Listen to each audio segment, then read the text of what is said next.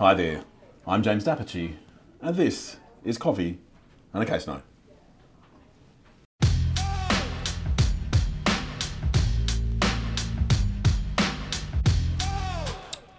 Team, today we are going to be talking about a plaintiff and a company owned by the plaintiff, and a defendant and a company owned by the defendant.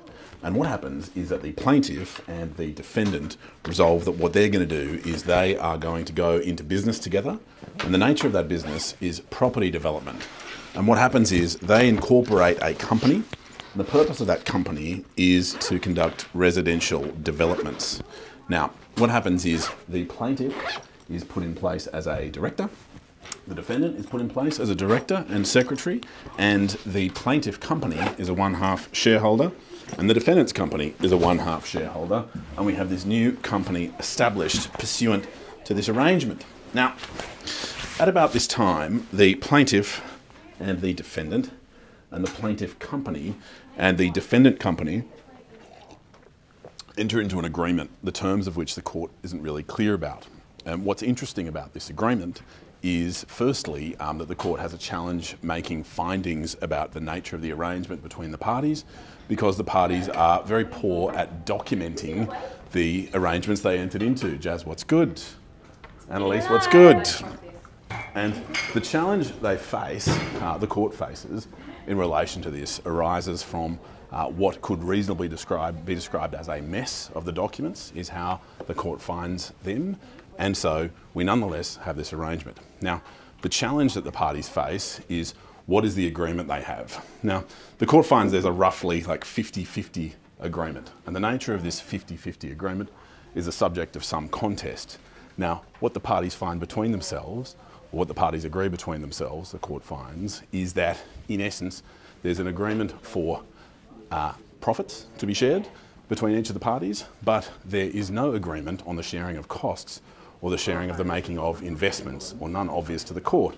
And so the court has to make findings about this contested issue.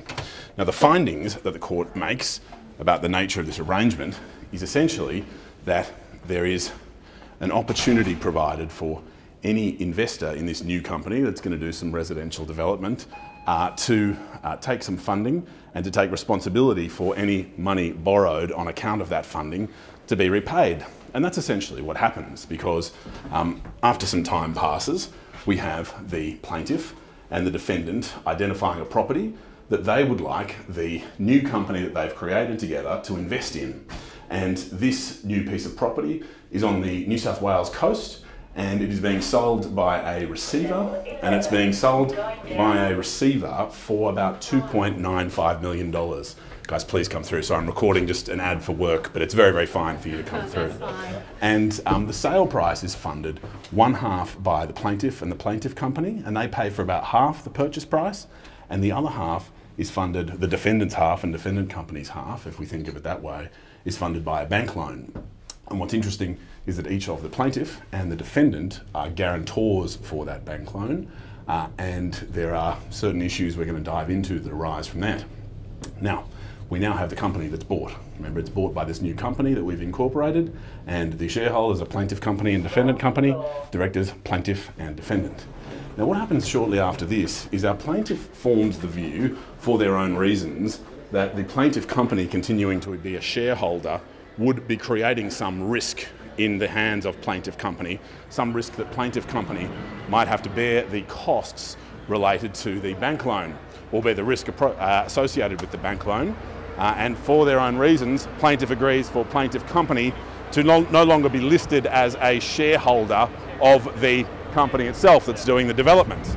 Now, also at around this time, the plaintiff wants to avoid the potential liability arising from a director's guarantee, and so stops themselves being a director. Now, despite this, the plaintiff continues to take what we might call the developer role, holding the purse strings of the development, and the defendant takes what we might call the builder role, trying to be on the tools. But even as I say that, the evidence is not absolutely clear as to which party is doing what. Now, things march along. In about 2017, we have the plaintiff continuing to make loans to the company. And these loans rack up. There's 300 grand here, there's 65 grand there. And we get to this point in 2018 where the plaintiff, and sometimes via other vehicles, has loaned about $3 million, sorry, I'll withdraw that, about $2 million to the company and has been repaid only $3,000. Now, alongside that, there is an offer made by an investor, and this investor offers to the defendant to buy the defendant company's shares.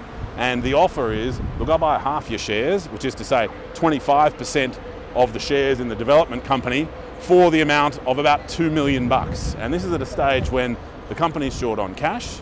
It's at a stage where the plaintiff has no control over the company because he's not a director. And it's at a stage where the plaintiff company is not a shareholder. So it's very hands-off in this position.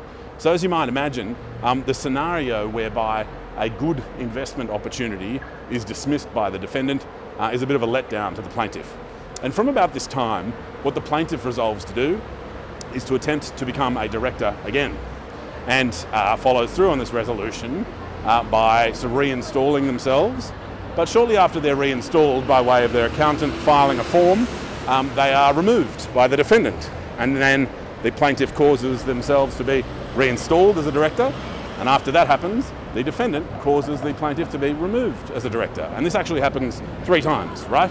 Plaintiff installed, defendant removed. Plaintiff installed, defendant removed. And there's this bizarre back and forth where we have director status being put in place for the plaintiff, then removed, and put in place for the plaintiff, and then removed. Now, alongside all this, our defendant is not behaving in an especially impressive way in other ways as well.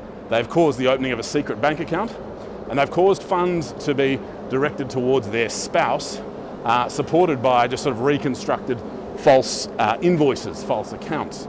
And so the defendant's behaving in all these unimpressive ways. And so what happens is our plaintiff and the plaintiff company make an application to the court. And the nature of the application is that it's an application seeking access to some documents initially, but it then comes to be an application for relief pursuant to section 461 of the Corporations Act. And that's a section that allows the court to appoint a liquidator to wind up a company on the just and equitable basis. And they also seek relief. Well, one of the other prayers for relief they seek is, sorry, let's swap hands.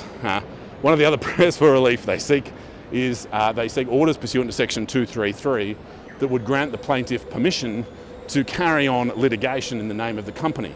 Now, it's interesting that such relief would be sought pursuant to section 233 because relief of that kind is usually associated with section 236, what we sometimes talk about and sometimes call a derivative action. But in any case, the court has to work through the application that's in front of it, and does. And what the court finds is that it's appropriate that the company be wound up on the just and equitable basis.